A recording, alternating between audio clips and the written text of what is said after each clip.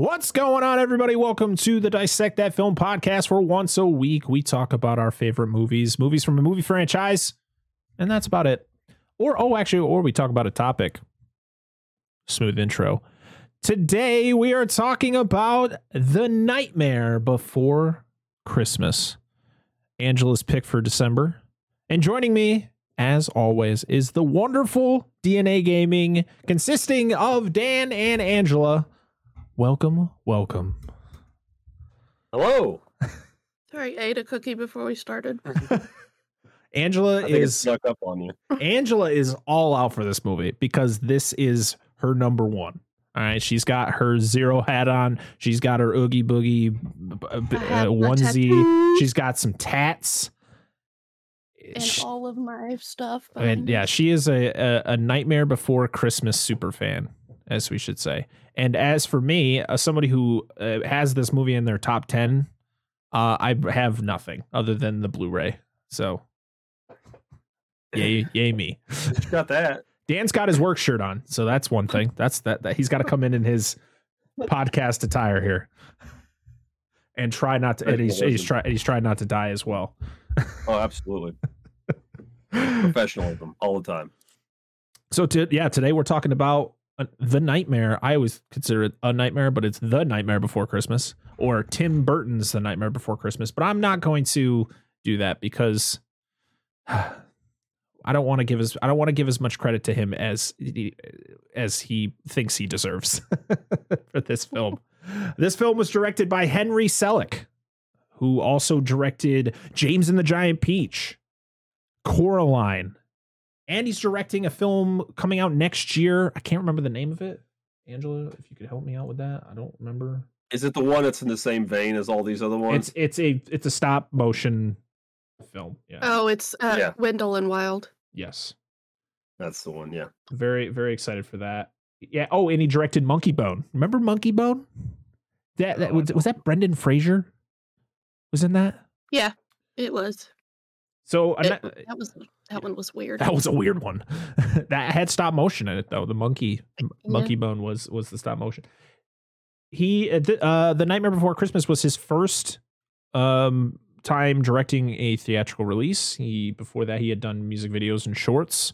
But this is a man who has been put to the wayside when it comes to this film because of the fact that it is called Tim Burton's The Nightmare Before Christmas. A lot of people throughout the years, and even me for a short period of time, thought Tim Burton was the guy who directed the movie, but he didn't.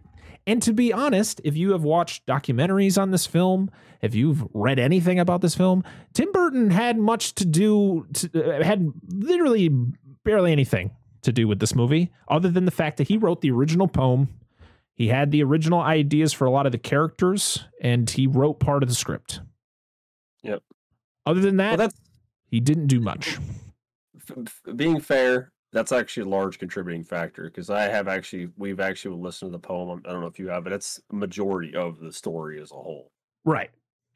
But it's one of those things where at least this is just according to, Henry Selick and a lot of the people who actually were hands-on with the film. He didn't really come to the production much. And when he was there, he was very bossy. He was very controlling of the whole situation, even though he was there. According to Henry Selick, at least from what I've read, it was only like 8 to 10 days of production total. Which makes sense. It should have just been called A Nightmare Before Christmas and just excluded his name from it. Exactly. Okay, yeah, I agree. Well, because he wrote the original poem, and to be honest, he was kind of the one who got it off the ground. So Tim Burton was he was an artist at Disney, and he wasn't the Disney breed, as you should say, when it comes to the ideas he had in the type of animation that he was trying to put out there. And he was, I don't know if did he quit or was he let go from Disney?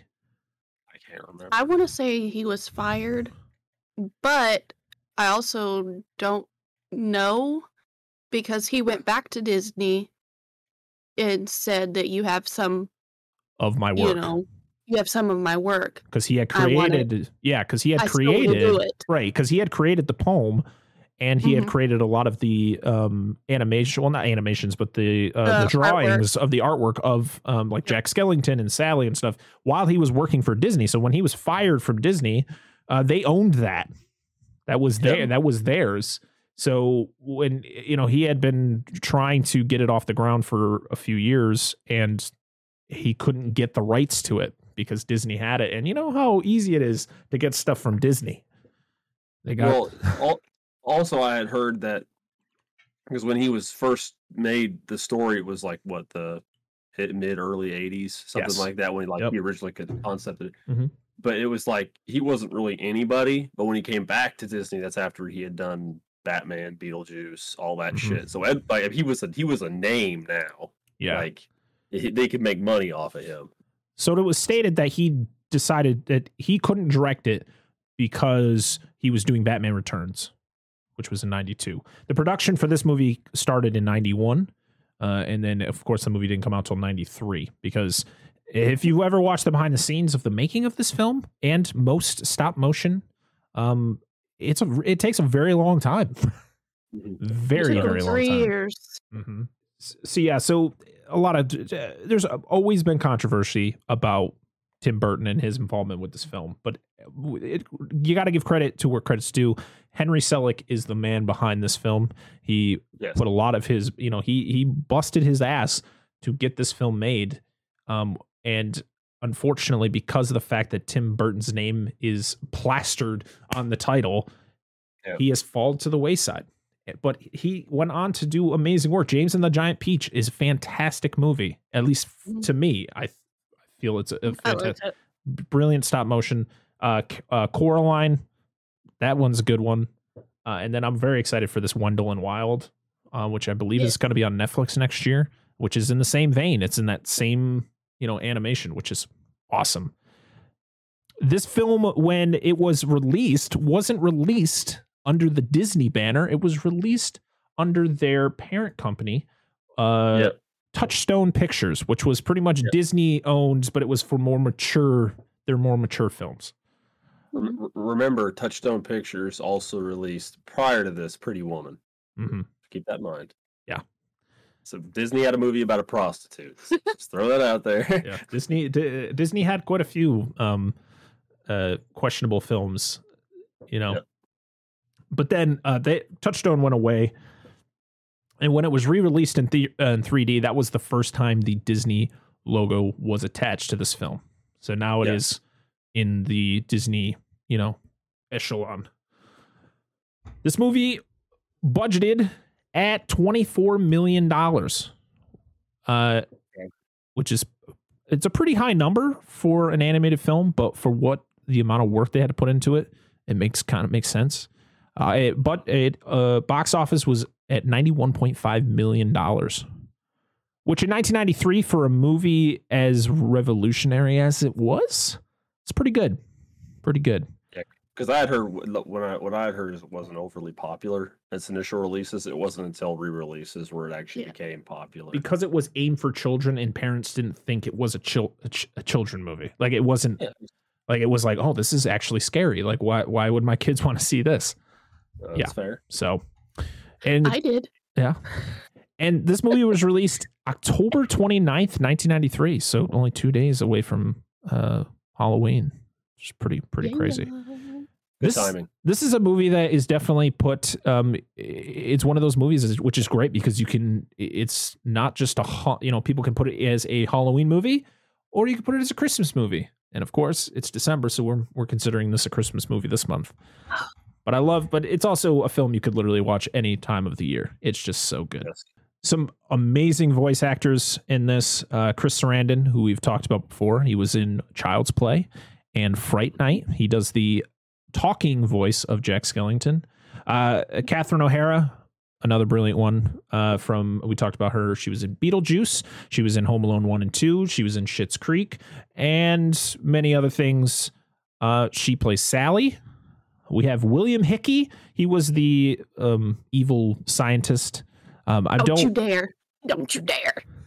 You're going by IMDb, aren't you? No, that No. Well, he's the evil scientist, Dr. Finkelstein, or was it Finkelstein? Yeah. Yes. Yeah. Well, in the credits, fact, I credits, hate it though. he is considered the evil scientist. I know, but is his name ever mentioned in the film? I think Allie says it. Okay, because that's Jack says it. I thought he just calls him Doctor. Maybe he does. The whole thing. I do know that. I do remember somebody says it. Because I believe that is why his name is not mentioned in the credits, is because his name is never mentioned. It's the same. It's weird because it kind of reminds me of Halloween. Michael Myers' name is mentioned in Halloween, but in the credits he's not considered Michael Myers. He's considered the Shape. Yeah.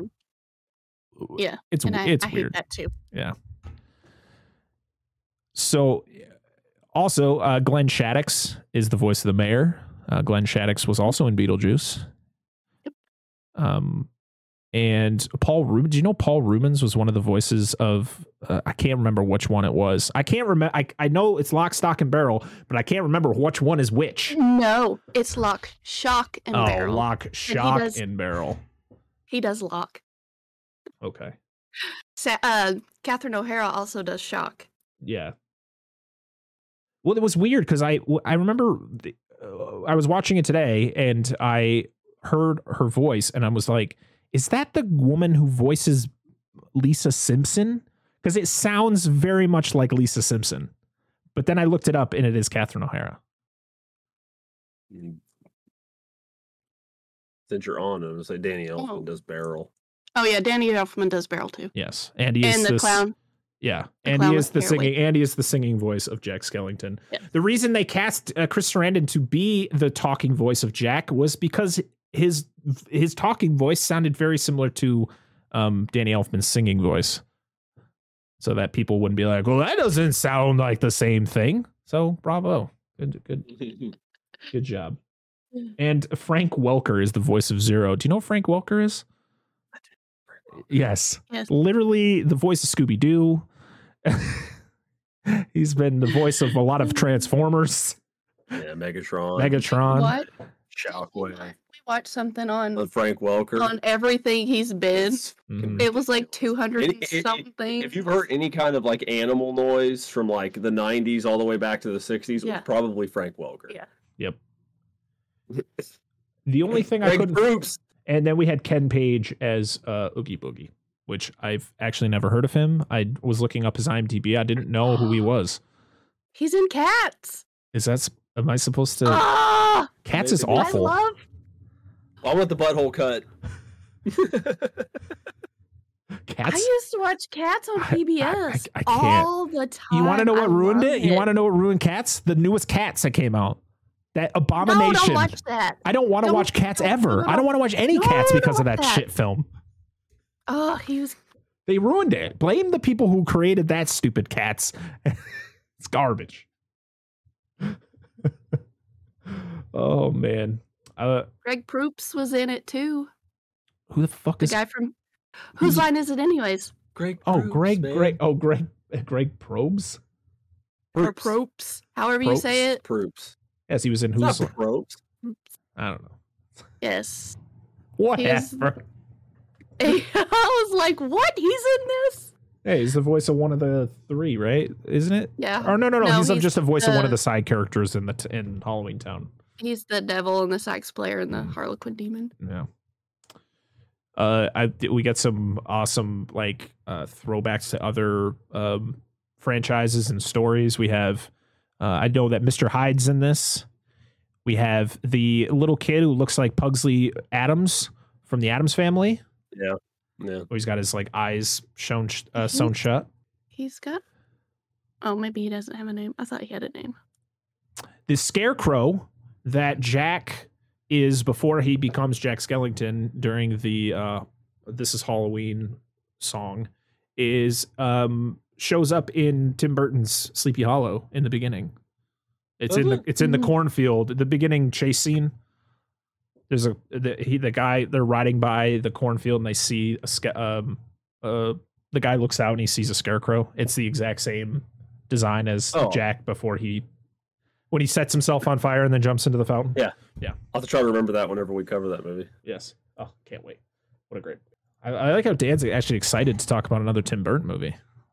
It's like he likes. Apparently, this isn't a Tim Burton movie.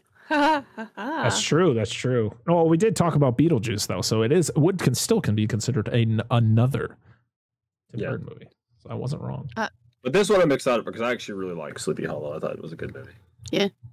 And Patrick Stewart did the opening. He was originally did. The original opening. Who was the original? When I watched it on Disney Plus today, the narrator in the beginning of this film is not Patrick Stewart. Yeah. But he did the original. On the soundtrack, apparently. Yes, I have heard the Patrick Stewart version of the intro and the outro, but I've never. But what? Why? I thought that was I didn't know that was the original. I thought that was like when they remastered it, they added him in. Why did they take it out? Damn you, Disney Plus! I know. I like how Zero's nose is just a glowing little jack-o'-lantern. Right. Do you have any idea how many people, and I'm going to bring it on TikTok, were like, oh, I didn't know it was a jack-o'-lantern. I thought it was a red ball. And I'm like, are you serious? I love how you are about this. This is fantastic. Like, how do you not know? They show a close-up of it. So angry. Know what you're talking about. All right. Do you have any more facts that you want to share? I do. All right. So, hello. We got a wild animal just climbing all over the place. You're not supposed to be up there, are you? It's Scamp. Don't mind her. She felt the need to be included today. I know. She's excited. There were 230 sets built for this. Wow. That's crazy. That spanned over 19 sound stages. For figures this big. Right? Yeah. Right? Yeah. There were over 100 camera operators, puppeteers, set builders, and prop makers to change out the heads and to operate all the puppets. Yes. Yeah, I got what you're saying. Let's see. All the sets were made to fit together like a puzzle. Mm-hmm. So the animators didn't have to reach more than 2 feet. And when they did have to reach over 2 feet, there were trapdoors to where they could just pop their heads in and move the stuff and then go away. Oh, it just seems, I was like, this is really cool. It just seems so exhausting. There were 8 camera crews, 20 to 30 different lights on some sets. Wow. All the sets were lit so they made a mock-up of each area. They scaled it down and lit it before they made the larger full-size set. So they had to pretty much do everything twice before they did the movie. I was like, that's really wow. Let's see. So each second of the film had the characters move 24 times per second. So each minute of film took a week to finish. Wow. Well, I mean, you got to think because for those of you that don't know, and they explained it in the thing how stop motion works because not even just that. I was going to say most film projectors run at 24 frames a second. Yeah. Most projectors or movies are shot at 24 frames a second. You ever watch like soap operas on TV and everything looks weird and really fluid and stuff? It's because those are shot at like 60 frames a second. They're all weird. Movies are generally always shot at a slightly slower speed. You mean they're shot? They look awful. Yeah, exactly. Yeah, exactly. It was always so weird though. Like everything the way they moved, I'm like it's odd looking. All of Jack's faces were different heads, so he had like hundreds of different heads. Yep. And then all of Sally's faces were masks because they couldn't move her hair, so they just popped a mask on her face. They just popped it off. It was weird seeing her head without a face on it. Well, it kind of reminds like of the alien. No, it's reminiscent to the clown with the tearaway face. But she still had eyeballs. Oh, That's awful. That's like So it was like that alien from Independence Day. Yeah. It's like the terrible glitch from Assassin's Creed Unity when it came out. They had the really bad glitches where its face was gone, but it was just eyes and a mouth. Yeah. Yeah, like Ah! Oh man. so all the puppets were either ball and joint or hinge armature, and they were all hand machined for each individual character. So they had to make 3 to 4 duplicates of each character, so they had to close to 200 different characters. I'm tired just thinking about all of this. This is exhausting. I know. This is exhausting. I watched like it was like a behind the scenes, the making of, and like just seeing they were panning behind. Tim Burton was in, I think it was Tim Burton was in the room, I guess approving of each one, and like you could see really tall the witches, like the really tall witch, there was like 2 of her, and the short witch, there was 2 of her. And it was weird seeing like 4 Sallys just standing there. Like one had a face, one had no head. You know, it was really cool. It was for that decapitation scene that they never filmed. Oh, yeah, absolutely, absolutely. Watching the making of Oogie Boogie, like they had to put, they filled him with foam. It was cool. It was just really cool. So I know that they did an episode of Movies That Made Us on Netflix about this,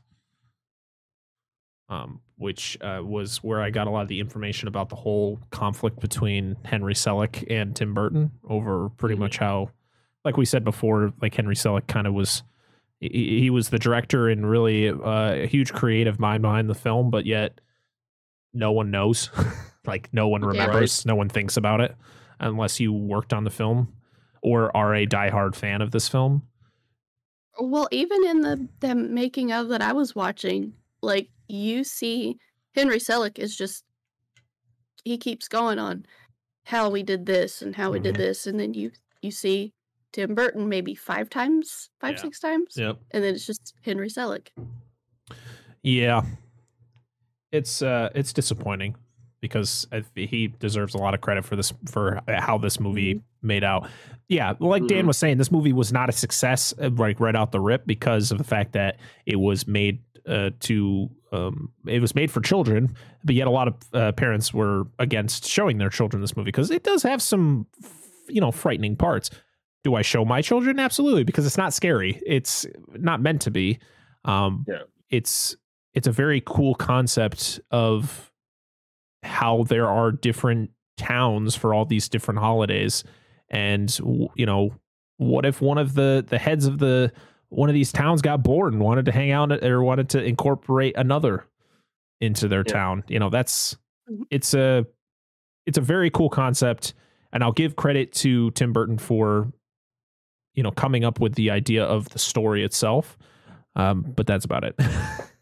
And I'm not saying like, I've heard different things about Tim Burton, and I won't go into detail about them, about how, I've heard people say that he's not a very nice person, or, he's a pain in the ass, whatever. I don't care. I just don't like the fact that this has his name attached to it like it does. Because I feel it discredits a lot of the people who really put a lot of work into this film. And clearly it took a lot of work to make this film. This movie is only an hour and 16 minutes, but it took 3 years to make. That just shows how much work went into it. And it's kind of the same thing of, I'm trying to think of a good example. It's like if Ridley Scott, when he made Alien, he created that story. What if he put Ridley Scott's Alien? Like it takes away from everybody else who's made the film. What if, James Cameron fucking, not that the Titanic is his idea, but Jesus. Or James Cameron's, is it called James Cameron's Avatar? No, I think it's just called Avatar. But what if he put that, even though we all know it's James Cameron's Avatar, for Christ's sake. But Yeah. Well, John Carpenter was known to do that. Oh, I mean, yeah, He worked on the movies, though. But he worked on. Yeah, he was the director. He created that story. That was his baby. As much as Tim Burton wrote that original poem and wrote that idea, he really had nothing to do with this movie. Yep. Other than helping it get, the funding it needed to get made, because he had some people on the inside of Disney, and he was like an executive producer at best. Yeah. Oh, I forgot really cool one. Danny Elfman had all the music written for this movie before it was like 3 or 4 days. The scenes were even made. Yep. Like, he would have Tim Burton tell him what's going on, and he would write the song. Yeah. I guess there was a lot of creative differences between Tim Burton and Danny Elfman on this film. So when Tim Burton was to go, he was going into Ed Wood, which is a weird film with Johnny Depp. He decided to go with a different composer because of all the trouble that he got from Danny Elfman during the making of this. Danny Elfman literally would come back, though, and do all the scores for the rest of his films. I think he was doing, because he was the composer for the 2 Batmans, Pee-wee's Big Adventure, pretty much anything you could think of when it comes to Tim Burton. Danny Elfman was the composer, I guess, except for Ed Wood. Yeah, so there's that one. Pee-wee Herman. Mm-hmm. Oh, hey, he's in this movie. Who is? Pee-wee Herman. Yeah, Paul Reubens. He was actually in Batman Returns, too. Which was directed by Tim Burton. He played the Penguin's dad in the beginning. Really? Yeah. Huh. I hadn't seen that movie in so long, dude. Mr. Cobblepot. Ah, yes. Mm-hmm. And he would actually, fun fact is, he would then come back and play like the same character in the Gotham show. He played the Penguin's dad. Fair enough. Which is so weird. Keep it alive. Yeah, I mean, the music, I love every song in this movie. There's not one song I'm like, it's fine. Every song is great. And you know what's even better? When I turn the subtitles on and I can actually sing along, because I am really bad with lyrics. Even if I hear a song a million times, I still can't remember all the lyrics. So it was great to see the lyrics and I could sing along to the songs and annoy my children as I was watching. Because What's This is my favorite song from the movie. Oh, yeah. But it's the most fast-paced song from the movie. I agree. I can't say that I like all the songs. Okay, what song is your least favorite? I don't like Poor Jack, where he's singing in the cemetery at the end. Oh, yeah. I guess I can agree. I don't like talk singing, and he does a lot of that. Yeah. If you're gonna sing. Don't Is it talk. It's not. No, Jack's Lament is the song he sings in the beginning. Yeah. Right after the Halloween song. Yeah. I thought you weren't the biggest fan of Sally's song either. Oh, and all right. When Amy Lee sings it, it's amazing. Oh yeah. And if you don't know who Amy Lee is, she's the singer of Evanescence, and her rendition of that song is brilliant. But you know why I don't like. Yeah, she doesn't. She doesn't like Sally either. I'm not a big fan of Sally. I don't like that they turned this into a love story. Yeah, I don't. That's I think one of the issues I've always had with this movie is the fact that you never really get anything from Jack to Sally. Like you never sense there's any feelings between Jack and Sally from Jack's perspective. But of course, throughout this entire movie, Sally is in love with Jack. And she's trying to prevent him from doing something bad because she knows he's not thinking straight. And it's a one-sided love. But then at the end, when he figures it all out, then they go to the top of the little mountain and kiss. Like, what the fuck? Like, that doesn't make any sense. Like, he just automatically falls in love with her. I don't know. That was weird. That I can agree. That is one of those plot points where I'm like, that doesn't make any sense. That makes no sense. It was like, oh, they're here. Oh, let's go here. Right. Like, it's not he knows that she's there because everybody knows everybody in town. Mm-hmm. But it's like an obsession with her, and he's just, okay, you're Sally. Mm-hmm. I love the mayor, Glenn Shaddix. It's so weird that he is the voice of the mayor. When we had recently watched Beetlejuice back in October. They don't sound alike at all. The only time that you kind of get a hint of him is when he's knocking at Jack's door trying to go over the plans for next year's Halloween, and then he falls down the stairs and he yells. You're like, and you're like, oh, okay, there it is. But when he talks, it doesn't sound like him at all. I love the mayor. The mayor's great. I love his his double-sided head, which is a knock at two-faced politicians, which I just love. How there's like the happy-go-lucky, and then like it's supposed to be like the evil side, but it's more of the scare. Every time he gets scared, he changes. It's great. Or mad. You know, I love it. The Dr. Finkelstein, he's great too. I love when he takes off the cap to his head to scratch his brain. It's a really cool effect. And of course, you get the little like cameo from Igor. You're like, oh, okay. There's his assistant. Yeah. Like, Master. The planes. Oh, this whole time? Oh, never mind. Oh, so good. So good. All right. Do we want to go over the plot now? We ready to go over the plot? Probably. All right. Yeah. So, of course, this movie opens to a great song. It's called "This Is Halloween," and we get the first shot of the scarecrow as it points to Halloween Town, and they sing their song that we can't legally sing on this show because Disney might, destroy us. You might never see us again. Yep.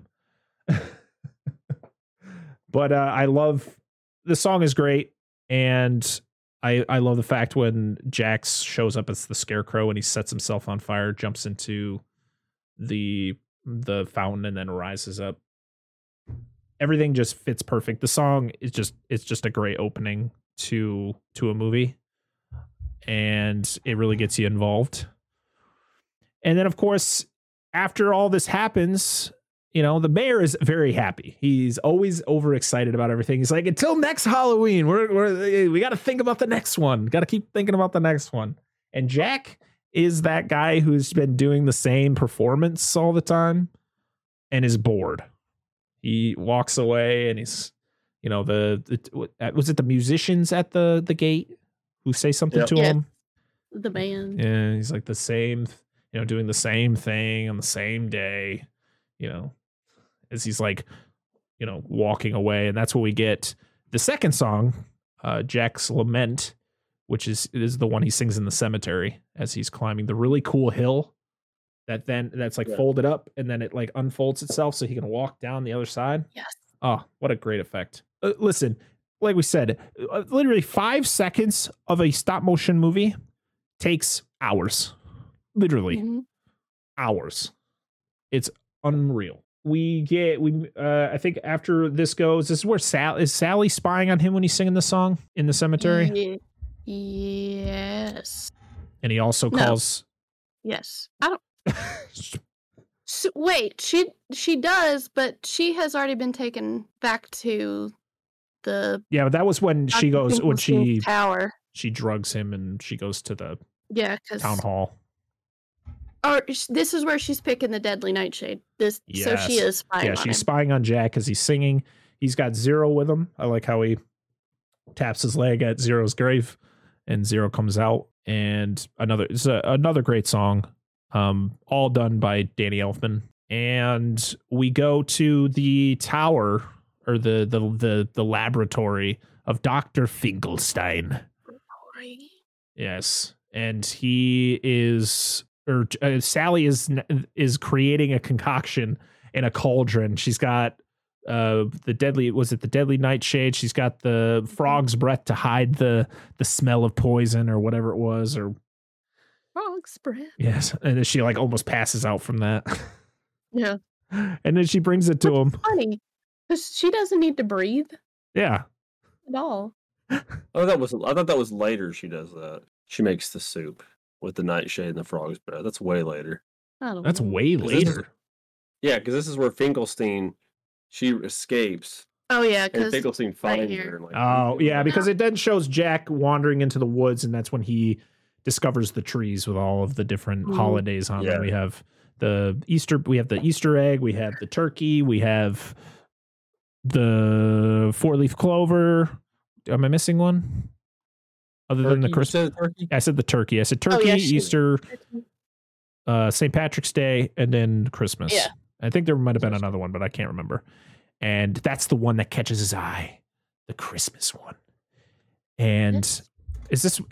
And I think it cuts back to the mayor trying to get hold of Jack, and he's talking about. He's like, Jack isn't home. He hasn't been home all night. I love those guys as after he rolls down the stairs. You got the creepy guy. Jack hasn't been home all night. Oh, I love it because he's like, Jack, I'm only an elected official. I can't make decisions by myself. Oh, that's great. As he rolls down the stairs. I love him. So great. So then the Christmas tree door catches Jack's eye, and he opens it, and you see some wintry things going on in there, and he turns to Zero like, I don't know. And that's when the wind catches him and sucks him into the door, and you never see Jack again. The movie's over. Have a good night, everybody. And bye. Yeah, he falls into a thing of snow, and when he pops out, that's when we get my favorite song of the movie.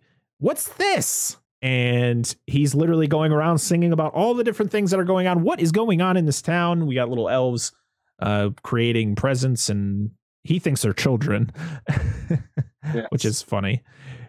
And yeah, they're making toys and, doing a bunch of things. And I love my favorite part of the whole thing is when he's in the snowman and the train goes by and he's hopping, and like all three of the pieces of the snowman are like coming apart like I'm upstairs. Like an accordion. Yeah, that's a good shot. And the last shot of everything is him trying to figure out where he's at, and then he crashes into the sign, and he's Christmas Town. And then you see I love what you don't actually see Santa. Like when he opens the door, you don't actually see him, you just see his shadow, and I love that animation of the shadow of Santa on the snow. Yeah. Because that's like the only bit of animation they put in this film, or all the shadow work. Because like in the beginning, when they're doing the This Is Halloween song, you get the shadow in the moon, which is Oogie Boogie. Yeah. Which for the longest time, people did not know that. Mm-hmm. People thought it was dead, but like for those, like it looks like Oogie Boogie. What do you mean? Yeah. Yeah, it's pretty cut and dry, dude. Yeah, like in that opening, you see almost everybody except for the kids. Yep. Yeah. Hoopla. Yeah, it's Hoopla. No Hoopla. So Jack is excited as everybody, like the mayor, we get cut back to Halloween Town. The mayor is freaking out. He's like, what? There's only 365 days left till next Halloween. And one of them's like 364. Yes, it's the Wolfman. Yep. And he's like, we gotta sound the alarm, and it's just like a cat alarm that he's got on the front of his car. Like, it's so good. And that's when Jack shows up. Well, you could hear Zero. He's barking, and Jack comes out riding like a little snowmobile with a bunch of presents in the back, and he tells the mayor to call a meeting. Yeah, because this is where Sally slips the deadly nightshade in the soup, so she. Right. That's where she makes her soup to feed Dr. Finkelstein so that she can go to knock his ass out and go to the town meeting because she can't leave. Mm-hmm. I like her little trick of knocking the spoon to the floor, and she takes the spoon that's got the holes in it to look like she's eating it because he smells the frog's breath. So he's like, I won't eat it until you try it. It's frog's breath and something. What's it? Like frog's breath, and he puts something else. She puts something else after the frog's breath. Frog's breath and worms. No, it was worms. Like, there's nothing more. Yeah. Nothing more suspicious than frog's breath and worms wort. No, he was excited about the worms wort, but then he smelled the frog's breath, and that's when he got suspicious and told Sally to try it before he did. And she does the little trick with the spoon, and then he just guzzles it down after she's done. And then it shows her covering him with a blanket.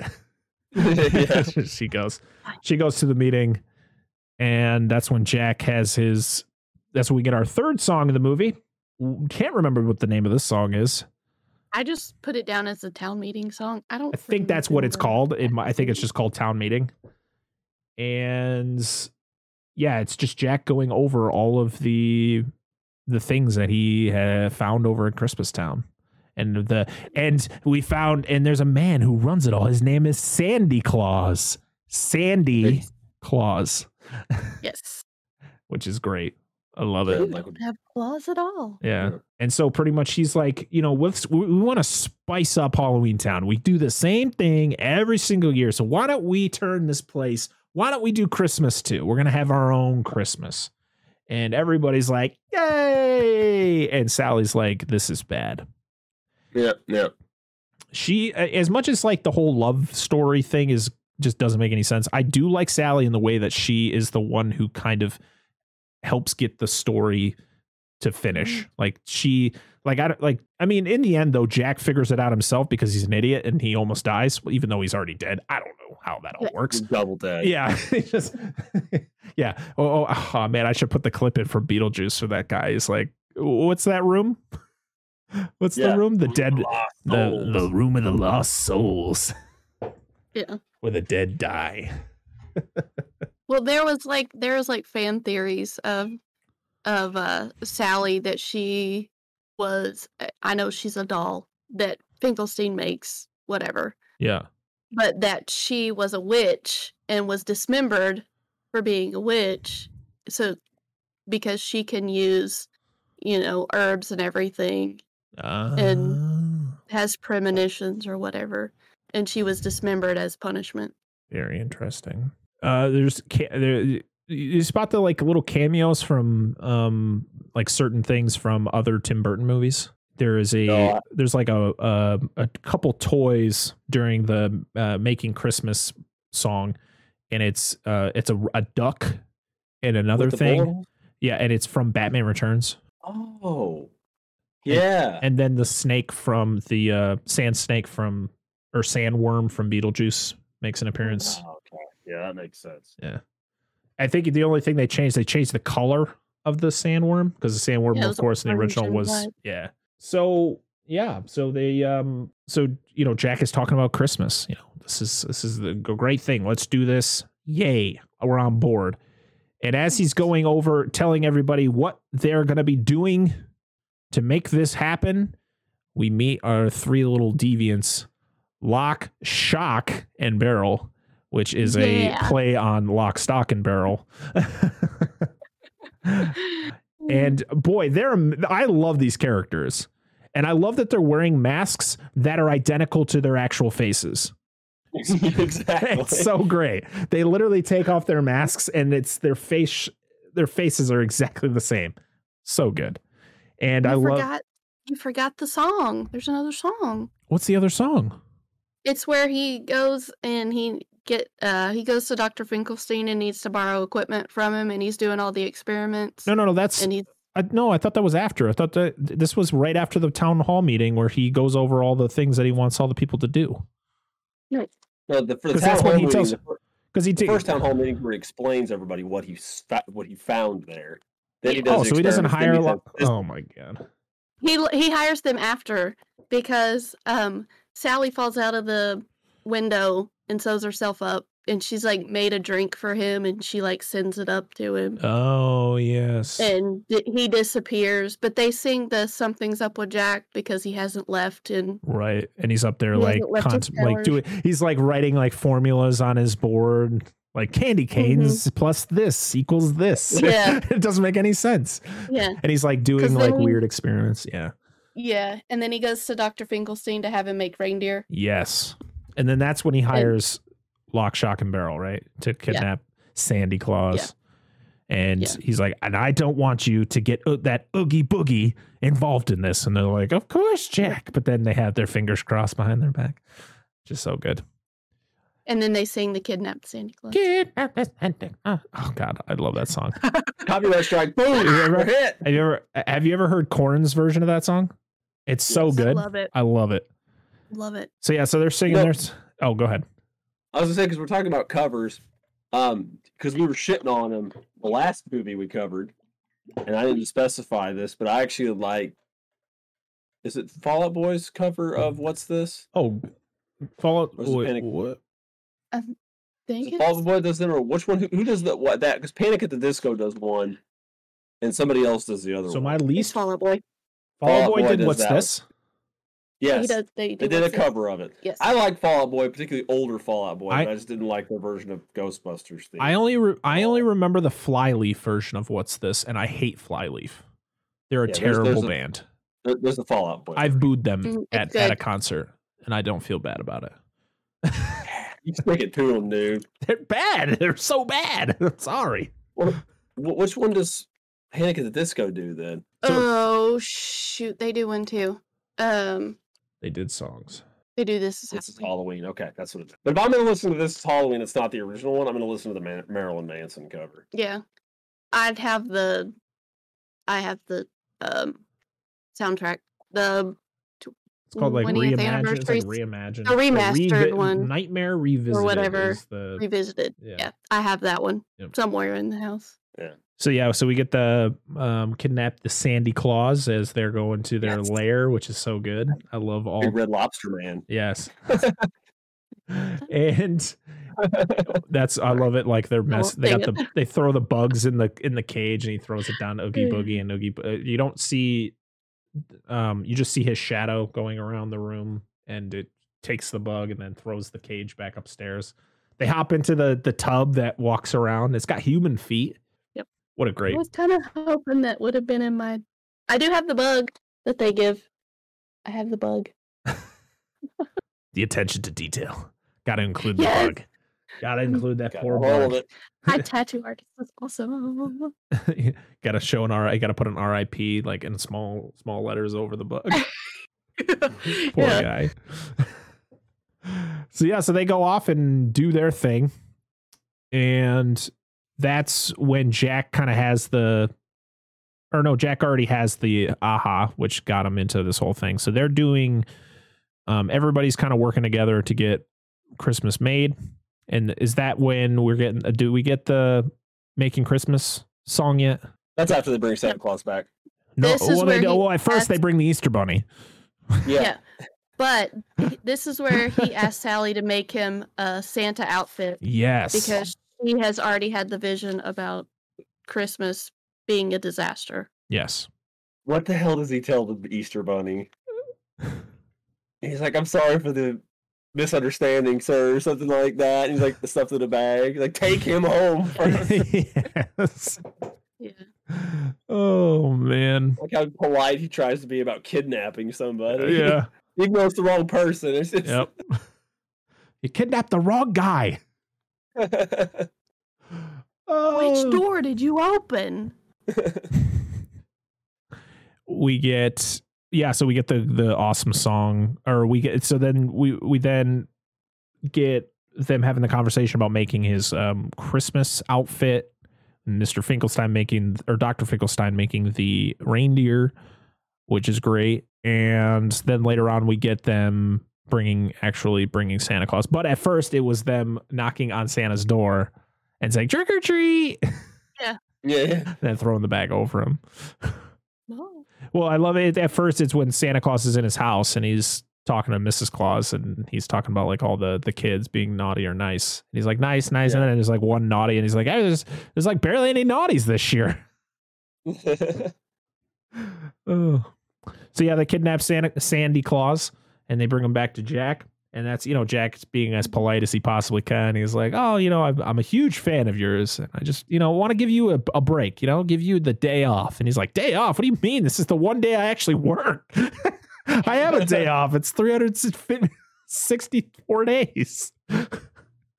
Oh. So they do Making Christmas before they bring back Santa Claus. Okay, that's what I thought. It was because that was when it was right after the Easter Bunny when that all happens. Yeah.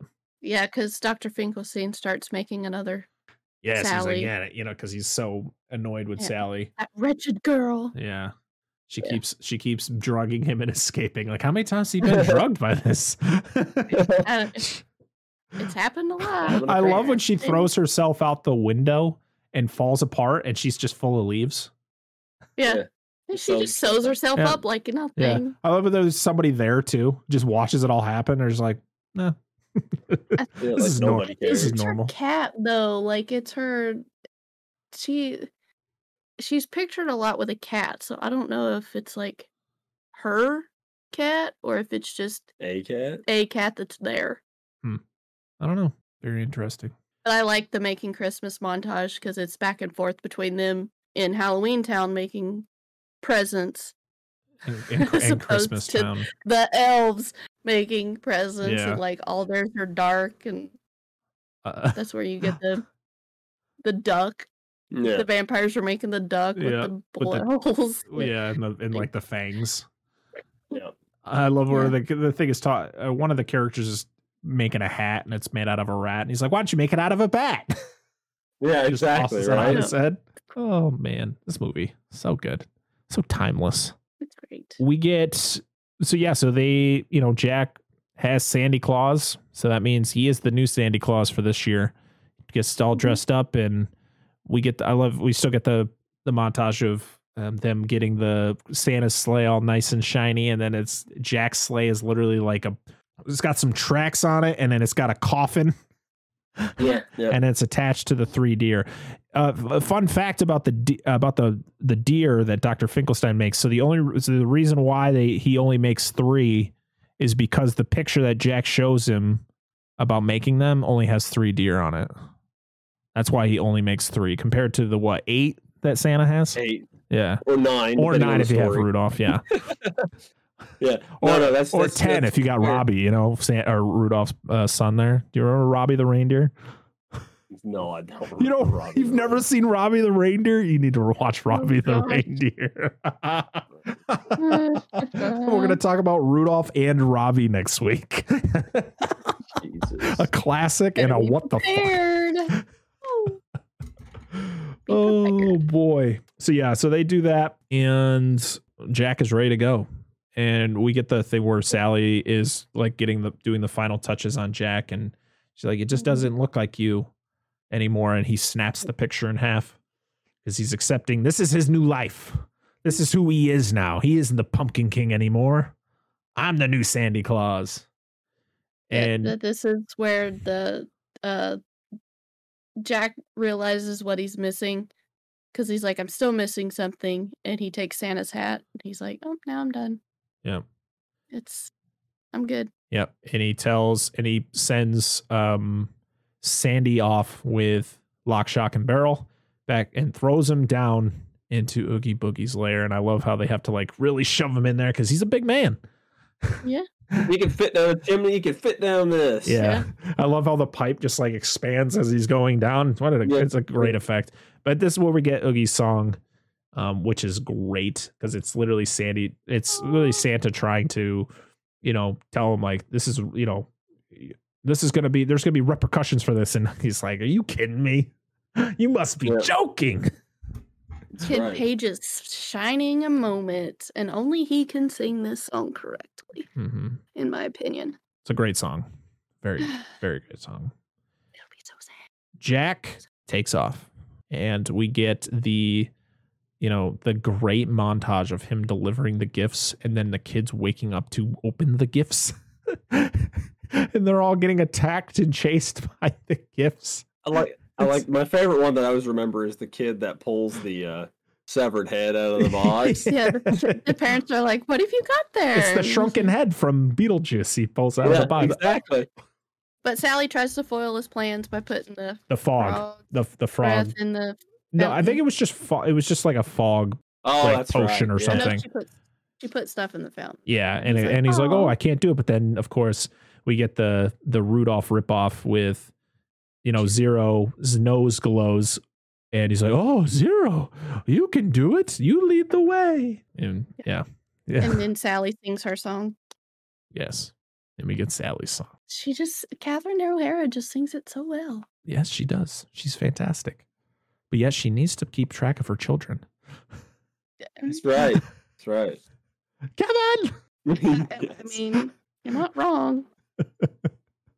Oh man, she's in a commercial. I don't know if I talked to you about this. She's in a commercial for like Capital One where she is in like a Macy's and she's like looking around. She's like, oh, Kevin. And then it's Kevin Hart comes out of nowhere and he's like, what? Nice. And Oh, no, I they- didn't know. That's- And they talk to each other for a little bit. And then he's like, you really need to stop losing your children. She's like 70 years old. It's in a commercial? Huh? I said Tim's in a commercial. Kevin Hart? Oh, yeah. I've never understood this joke. I don't get it. I've Oh, never you must not understood have been a the- part of it. I've never understood this inside joke. It was so we were playing a game, and it was who would you want to play you in a movie? And Tim says Kevin Hart, and it's just been like the ongoing thing ever since. Because he's like, we look exactly alike. Oh boy. Since we're talking about Kevin Hart, I just want to throw it out there. I recommend a show on Netflix called True Story. It's got Kevin Hart and Wesley Snipes. I recommend it. 2 thumbs up. Okay. So if you have Netflix, check it out. I like Back to Nightmare Before Christmas. Yeah, so it's just a giant montage of children being terrified by the gifts that are being delivered. And that's when the freaking like National Guard gets called in and starts shooting like anti-aircraft missiles at Yes. Jack. It's so dramatic, but it's so great as he's like, hey, everybody, you're welcome. But there's a like one of the reindeer, I think, gets shot out of the air. Yeah. Because at first it doesn't hit anybody, and he's like, "Oh, they're celebrating." Yeah, and then it the hits next the one sled. hits, and he's like, "Oh, they're shooting at us." So he gets knocked out of the sky, and I love this is one of my favorite shots. Just the shot of Jack draped over the tombstone, like it was like the arms. I think he's like laying in the arms of a statue, but it's perfectly shot as his like costume is all in shambles. And he comes down. And I think he sings one of the same. He sings the song "You Don't Like," right? Yeah, I don't. It's poor Jack. Yeah. Just because there's just a lot of talking, and there's no. He sings a couple of lines. Yeah. So it gets better at the end, but the first part I was like, I can do without it. So he decides like, okay, I need to fix this. So I need to go get Sandy Claus back.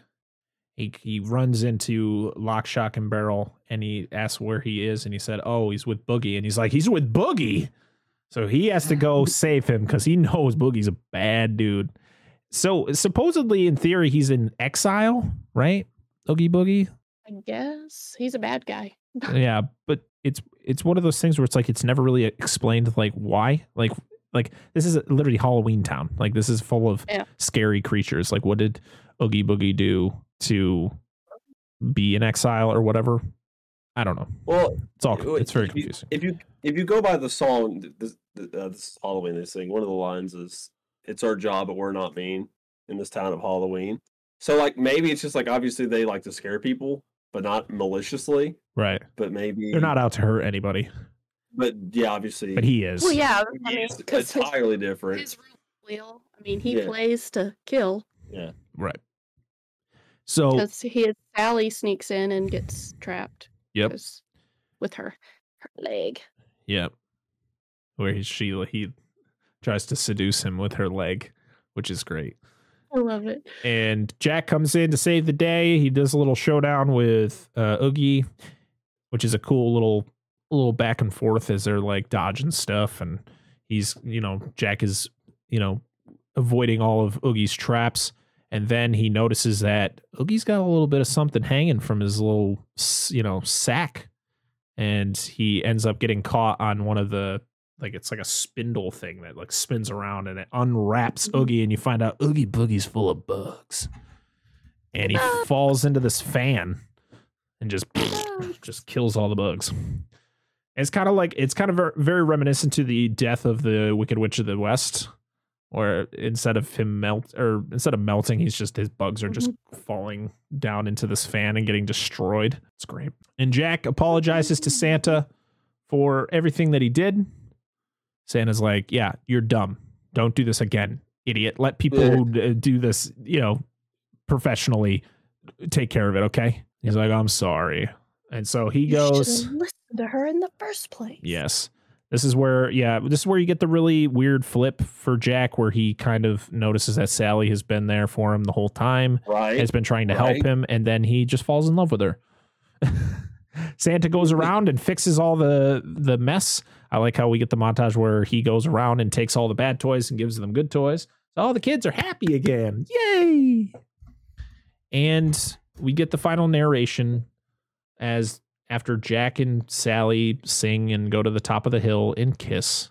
Simply meant to be. Yep. And there's snow in Halloween Town. Yes. You get snow in the cemetery, which is great. What's this? Yes. And that is it. That is The Nightmare Before Christmas. Yay. Yay. We finally You know what we talked didn't about it. do? What? Nobody asked. We didn't do that if we asked or what we thought of the movie. I mean, You can still. I want to know what your favorite song and who your favorite character is. yeah. Come on, Dan. You all know mine is. The character's hard because there's a lot of characters I like, but it's What's This is my favorite song. Good choice. Damn. Good choice.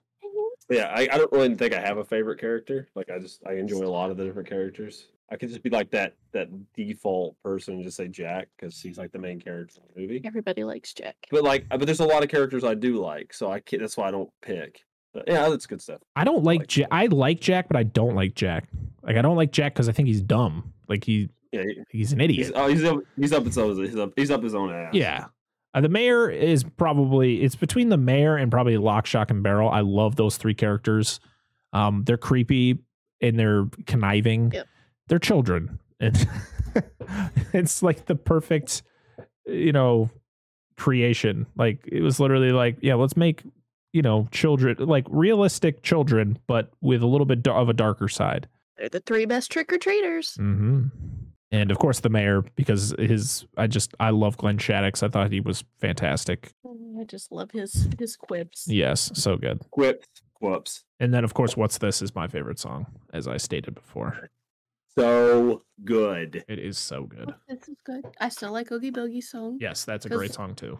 Oogie Boogie's my favorite. With a close second, the mayor. Mm-hmm. He's gonna be on my next tattoo. What, Oogie? Oogie's gonna get finished, Oh yeah, He's not you already finished had yet. Oogie. Yep. but then the mayor's gonna go up here. Oh, very nice, very nice. Right. So back in 2001, Disney actually proposed a sequel, but instead of doing stop motion, they requested it just be straight up animation. And Tim Burton said he pretty much talked Disney out of it because I guess even though he wasn't very much involved, he was still very protective of this movie. So he pretty much was like, no, this is just not going to be a good idea. Instead, we got a 2004 video game called The Nightmare Before Christmas, Oogie's Revenge, which was literally served as the sequel to this film. I heard it was terrible. I I've not played it, but I never heard it was played it. terrible. I've actually heard different. I heard it was all right. Ah, I doesn't mean what I heard was correct. I just said I've heard it's okay. So in February 2019, it was reported that a new Nightmare Before Christmas film was in the works, with Disney considering either a stop motion sequel or live action remake. I don't know how you do a live action movie with this. In October 20, Lion King. it's God, No. please God, no, please God, leave good things alone. In October 2019, Chris Sarandon expressed interest on reprising his role as Jack Skellington if a sequel ever materialized. And then early this year, it was announced by Disney Publishing that a sequel was being given to the 93 film in form of a young adult novel. And it will be written by Shay Earnshaw and features Sally as the main character and be told through her point of view, with events taking place after the film. Good, leave it that way. Don't make another movie. Just leave it. I think that's like the best route with movies like this. If you do like comic series or not like a little like a novel or something like that, I feel like that's fine because there's so much you could do with that. But film, it's just different, especially with how long it's been. It's been, I mean, 93. We're closing in at 30 years since this movie's been out. So it's just leave it alone. Just this was a perfect. To me, this movie has a perfect beginning, perfect middle, perfect end. That is it. We don't need more. I don't feel like what are you going to do? You're going to have Jack explore other holidays? Like, I feel like this whole movie was that Thanksgiving. It's stupid though. Like, why would you do that? Because Jack, the whole point of this movie is that Jack discovers Christmas Town, fucks up, and then learns his lesson. So why would he then go do the same thing over again? Like, it's just this, that would be dumb. Very dumb. So just leave it alone. They don't need to eat, so Exactly. They're all dead. Who cares? Yeah. Exactly. I like the fact that we're getting, I mean, Henry Selick. I love how this type of filmmaking is still being done. I love Yes. stop motion. Yes. If you've, one that Tim Burton actually directed, which is actually pretty good, is Corpse Bride. That's a really good stop motion movie. Yeah, Corpse Bride was pretty Like good. we were saying before, Coraline, James and the Giant Peach, and then of course the movie coming out next year. So yeah, so that's it. We're next week we're going to be talking about Rudolph the Red-Nosed Reindeer from 1960 something. Four. I was going to say 64. Damn, I should have stuck to my guns. It is please help me with the production company. Was it Bass something? Rankin Bass. Yep. Boy, oh boy, this is going to be an interesting episode. I've seen Rudolph the Red-Nosed Reindeer a lot, but it's also a 45-minute movie. So will our episode be longer than the movie itself? Because actually, probably we're getting close. We're almost to the runtime of the Nightmare Before Christmas for this episode. I mean, with editing, it'll be shorter, but will our Rudolph episode be shorter than the actual movie? We'll eclipse it. We'll do it. I honestly was thinking that this one was going to be short. I mean, there's going to be some cutting I'm going to have to do with some of It'll be about an hour. Yeah, it'll be close to an hour probably, or a little over an hour. It'll be a good one though. Oh yeah, I'm excited. This one was fun. It was fun to finally talk about this. Even though I felt like I was way ill prepared. Even though I've seen this movie a fuck ton of times. I was like, I didn't even get to finish the movie today because I was like, shit, we got to start recording soon, and I still have like 35 minutes of this movie, so fuck it, I've seen this movie before, so I just left it. I was like, Angela will be here with all of her notes and all of her, like, she's the Nightmare Before Christmas expert, so I felt I was okay with not being as prepared as I usually am. I'm sure somebody will tell me I got something wrong. Probably. That's what they're there for. We've had a lot of positive comments on our last couple videos. Not a lot of comments, but we get some comments, and they're all positive, and I appreciate that. I've seen a few that made me feel really good. So. Yeah. You guys are keep us on our toes. So yeah, exactly. That's the whole point of the comment section. You know, I love, what is it? Corrective criticism. Is that what they call it? Constructive criticism. That's what I meant to say. Just don't be a bully. Exactly. You know? Just be polite, dude. Mm-hmm. We've had a couple of those when he used to do movie reviews. We've had a couple, or figure box openings. We had a couple that I had to fight on. Oh, yeah, I remember that. Gotta love those. Yeah, none of those, please. Yeah. No bueno. Yeah, don't. None of those, please. That'll definitely get. Yeah. So next week, yes, we're talking about Rudolph the Red-Nosed Reindeer, which is Dan's pick for the month of December. Also on next Wednesday, we'll have episode 6 of Dexter New Blood review up. Hopefully you enjoyed episode 5 of our review of Dexter New Blood, because that was a lot of fun and the show is just fucking great. And also make sure to tell us like what movie series you'd like to see us review. We're always coming up with it. You know, if you guys throw some ideas in the comments, we do have ideas of what we want to do starting in the new year. But if anybody at all, any of our fans want to come in and tell us a series that maybe we didn't think of or something that you're a fan of, let us know. Also, we've only done one show on our Slice of TV show covering Dexter. If you wanted us to cover another TV show, let us know too. Also, like I stated before, I'm going to be starting to work on a Patreon that I'm hoping we can get up by the first of the year, so we can do some other shows or have some exclusive content for people who, become patrons. Yeah. A lot of stuff in the works, but I had a lot of fun talking about The Nightmare Before Christmas. I want to thank DNA Gaming for always being here. Thank you. Thank you. Make sure to like, comment, and subscribe on the video. Make sure to hit that sub. I just said that, but make sure to hit that because we're almost to 100 subs and we can get our URL, which is going to be great. I think right now, as of this recording, we're at like 71. So not too much left. We've been cooking. I like it. So, all right. Keep watching Jurassic Park 3. Yeah, keep watching the Jurassic Park 3 video. We're almost to 5,000 views on that video. Okay. All right, till next time, I am Brett Parker. That is DNA Gaming. This is Dissect That Film, and this has been the Dissect That Film podcast. We'll see y'all next week. Bye.